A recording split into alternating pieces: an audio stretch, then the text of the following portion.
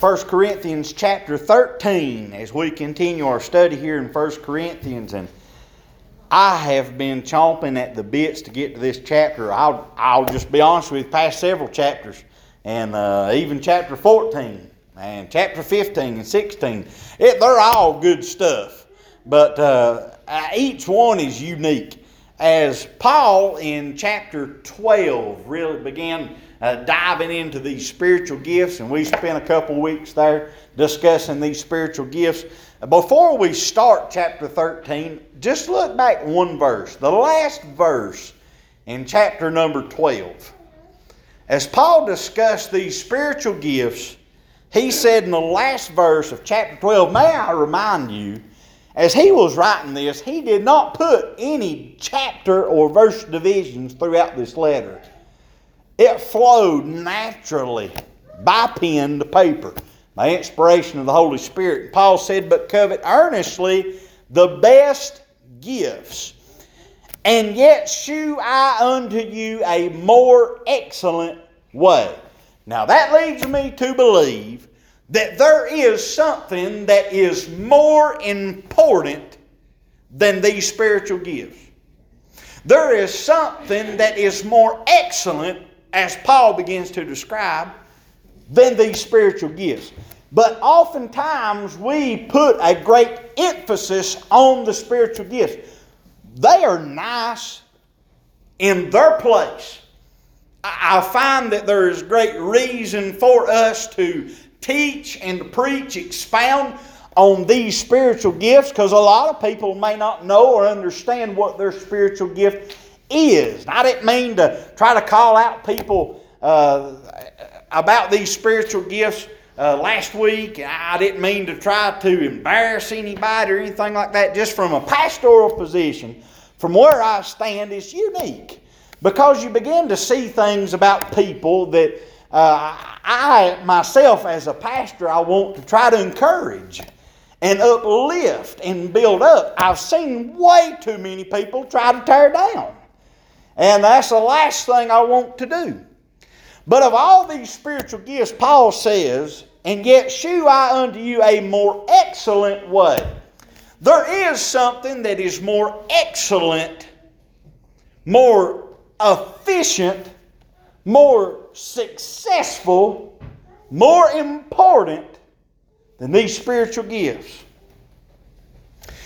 In chapter 13 and verse 1, Paul said, though I speak with the tongues of men and of angels, and have not charity, I am become as sounding brass or a tinkling cymbal.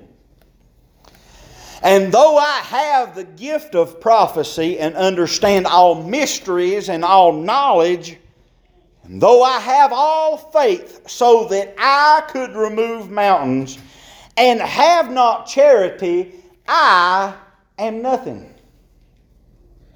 And though I bestow all my goods to feed the poor, and though I give my body to be burned, and have not charity, it profiteth me nothing. Pretty strong words. As we see in this chapter, we see the importance of this charity I'd like for us to look at tonight. Paul has expressed the fact of these gifts, how important they are, these spiritual gifts, but most importantly, how important charity is in these gifts.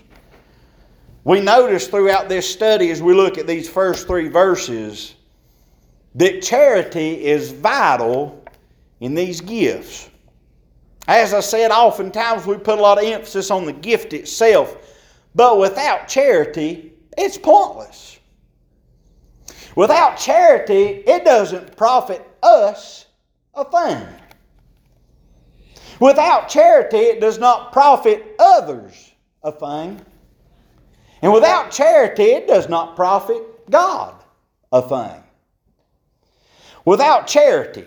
What is charity? The Greek word agape is love or affection. As some would call it, love feast. If we used our modern language to try to describe this agape love or charity or affection, many call it benevolence. This charity or love, agape love, a godly love, it is an unconditional love. Not like another Greek word, phileo. A phileo love is a conditional love. But this is an unconditional love that can satisfy in ways in which a carnal, lustful, and fleshly love cannot. This unconditional love, it reaches the depths and lows that any other love cannot. It goes the extra mile and goes ways that another type of love cannot. For this love is godly love, unconditional in itself. And it's important that this charity be applied with these spiritual gifts. Now we notice in this passage, as we've been studying spiritual gifts, y'all remember our study in Galatians, as we've seen there is spiritual fruit as well. Love, joy, peace, long-suffering, gentleness, meekness, kindness, temperance. And these things are fruits of the Spirit. Now these fruits, no doubt, are great characteristics, great attributes which are applied to one's life as they walk in the Spirit. Now certainly the Holy Spirit can move an individual, teach an individual, train an individual, guide an individual into a particular gift. But the fruits of the Spirit must be applied with the gifts of the Spirit as well. To see these gifts, as Paul had noted them, he said, though I speak with the tongues of men. He begins to list these spiritual gifts. We see in verse 1, tongues. In verse 2, prophecy and knowledge and faith. And in verse 3, servitude. We've discussed those the past several weeks, or tried to highlight them a little bit. And these are just a few which Paul describes right here. Those that I guess are more noticeable. These gifts are. He said, though I speak with the tongues of men and of angels and have not charity, I am become as sounding brass or a tinkling cymbal. A man could have the very tongue or speaking of men or even of an angelic host. And without charity, it's nothing.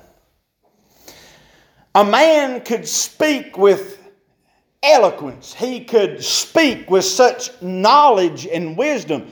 He could speak with such class. A man could speak to those that were rich or those that were poor. To those that were beggarly or those that were of greater class. To those that were learned and even to those that are unlearned. And he could speak in such a manner to which each and every one, and even speak and break down lingual bounds that oftentimes keeps people from speaking to one another. He could know every language there is to know. But to have not charity, Paul says, I am become as sounding brass or a tinkling cymbal. I don't know about y'all, but I enjoy music. And I like different types of music. I ain't going to lie to you. I like different types of music. I enjoy listening to some occasionally.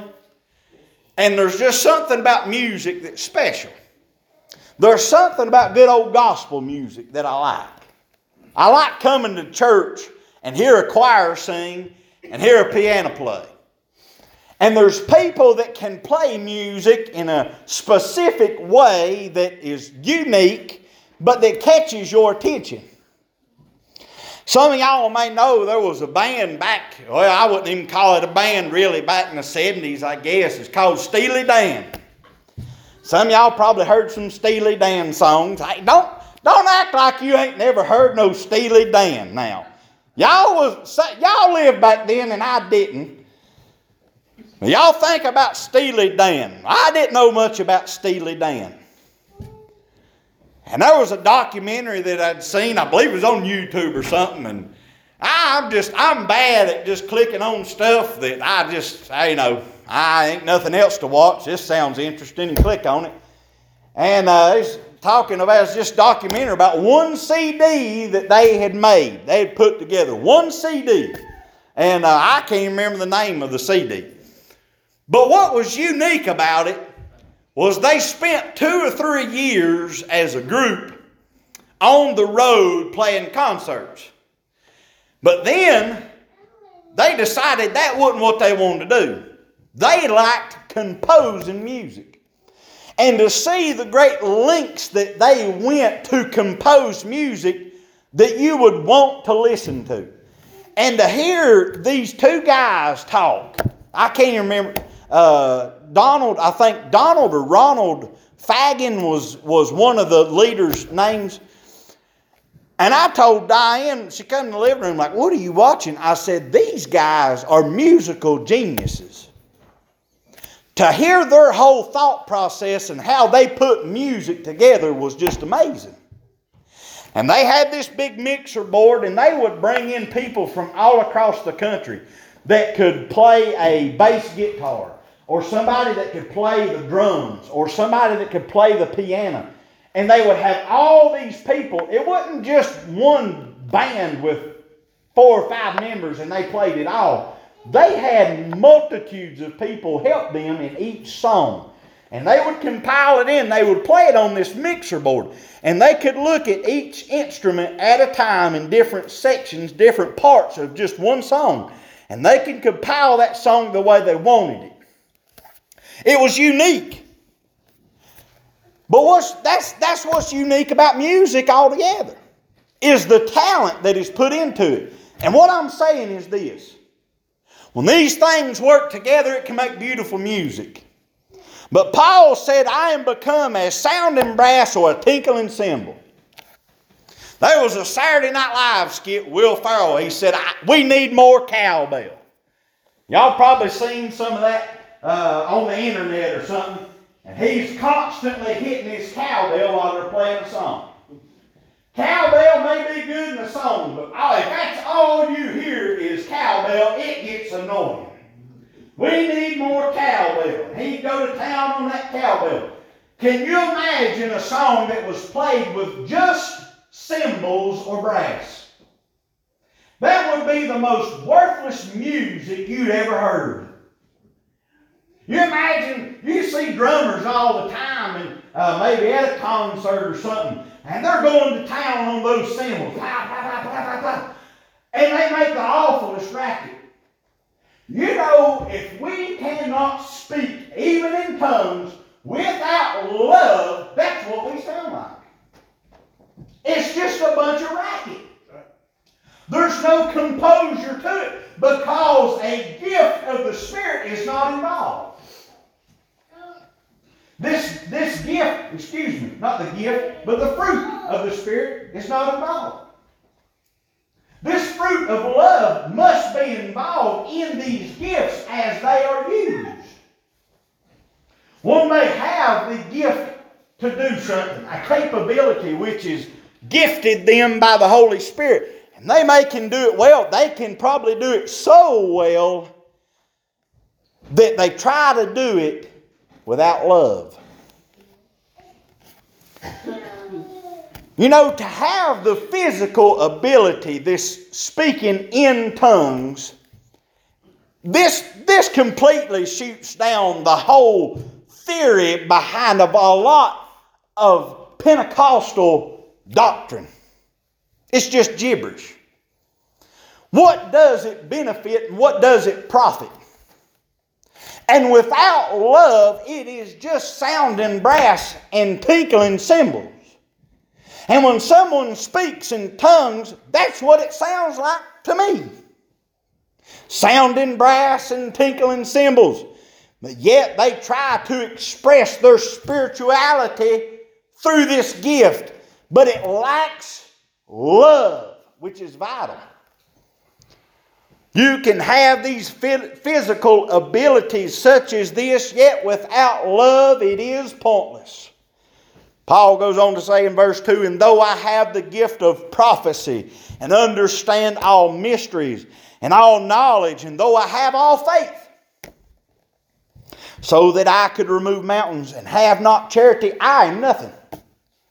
Boy, I have seen some preachers, no doubt. As I said, we go back to that independent fundamental background that I had. I've seen a lot of preachers that I thought were very gifted when it come to preaching. I enjoyed hearing them. I could get something out of it most of the time when they preached. Boy, they had a gift, they had a calling, but oftentimes I have seen a lot of preachers lack one thing that was vital to this gift. And that's love. And if you can't preach with love, how can you tell someone the truth and utilize the fullness of your calling without love? Can't do it. How can you preach so dogmatic and be so mean and hateful and arrogant without love? I'll tell you that right now. But many times I've seen it throughout my ministry. No doubt people have probably left after sitting under me and said, I didn't see an ounce of love in that. But every time I stand, more importantly than how I preach, it means more to me what I preach. How I preach, I can see people drawing a crowd. But what you preach, my friend, that'll do it. Love does it every time, Brother Mickey. I asked a preacher friend of mine one time, I said, boy, if you walk by a church and you seen a fella in there preaching, he was jumped up on the pew and you couldn't hear nothing he was saying. But you could tell he was just getting into it. And then you walk to another church and you see a guy very solemnly standing behind the pulpit with a tear in his eye. I said, which church would you want to visit? He said, I'd go to the one where he was jumping up and down on the pews. I said, well, what about the other one? He's preaching the gospel too. We get so caught up in emotionalism. We get so caught up in what we want to see, what we want to feel. My friend, when it gets down to it, what is preached, and that what is love. You can preach however you want to, but if love is not applied, my friend, that gift is pointless. We see that there is a possibility for one to have a spiritual ability, a calling, a gift upon their life. As Paul said, to have the gift of prophecy and understand all mysteries and all knowledge, and though I have all faith, so that I could remove mountains and have not charity, I am nothing. Nothing. Pointless. I'm nothing. To the cause of Christ, I would be nothing without this love. For this love exemplifies our Savior. Boy, we must show this love. We must preach this love. He said in this prophecy, in this knowledge, in this faith, we must show love. It is a more excellent way. But lastly, we see in verse 3, he said, though I bestow all my goods to feed the poor. And a lot of people fall short of understanding what this verse is saying. He said, though I bestow all my goods to feed the poor, and though I give my body to be burned, and have not charity, it profiteth me nothing. It profiteth me nothing. I have no profit. I have no reward for this gift. Y'all remember that gift of servitude? No doubt there's many people that have such a gift. They have such of an ability to provide, whether financially, to provide with their strengths, their abilities to do things which others cannot do, and willingly, faithfully be able to serve, to give, and even so much as give their own lives.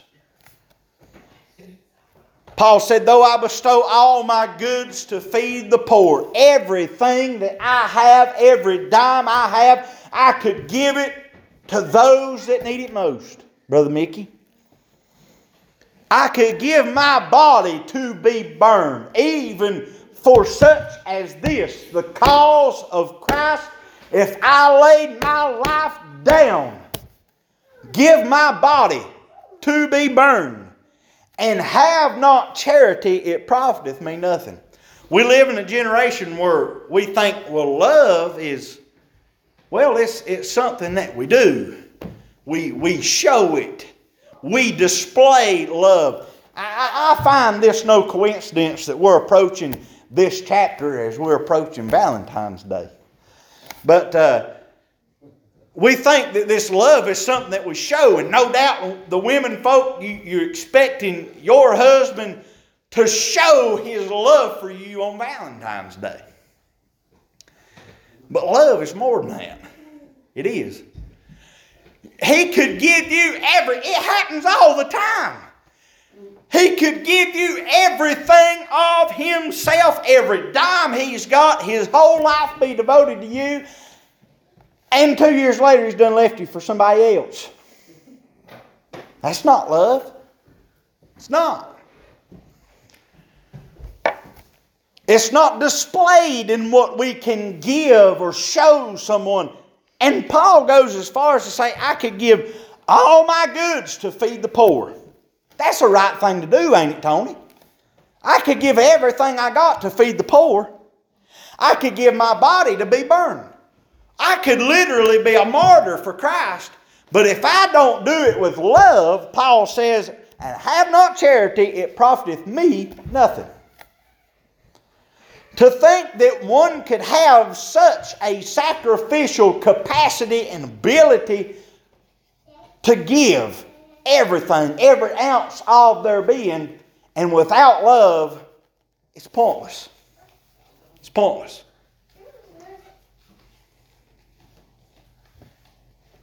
To sacrifice, to have this gift of servitude, we know that it's possible for one to give and not love. I remember that song that the Primitive Quartet sung. My friends have been a blessing. They're worth much more than gold. I meet them in my youthful days. I greet them when I'm old. I don't know if y'all know that song. One of them says a part in one of the verses there, to give without loving. It happens every day. But to love without giving, that's impossible to say. Certainly we can give everything we have and not love in it. We feel as if it's something that we have to do, we must do. And love be the farthest thing from this gift.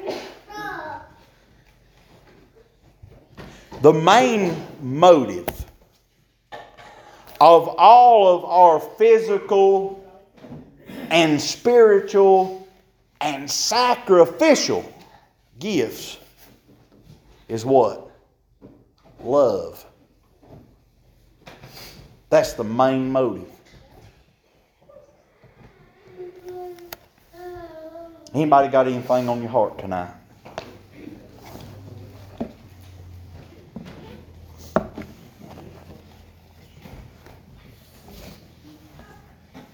I don't know about y'all, but we need more love.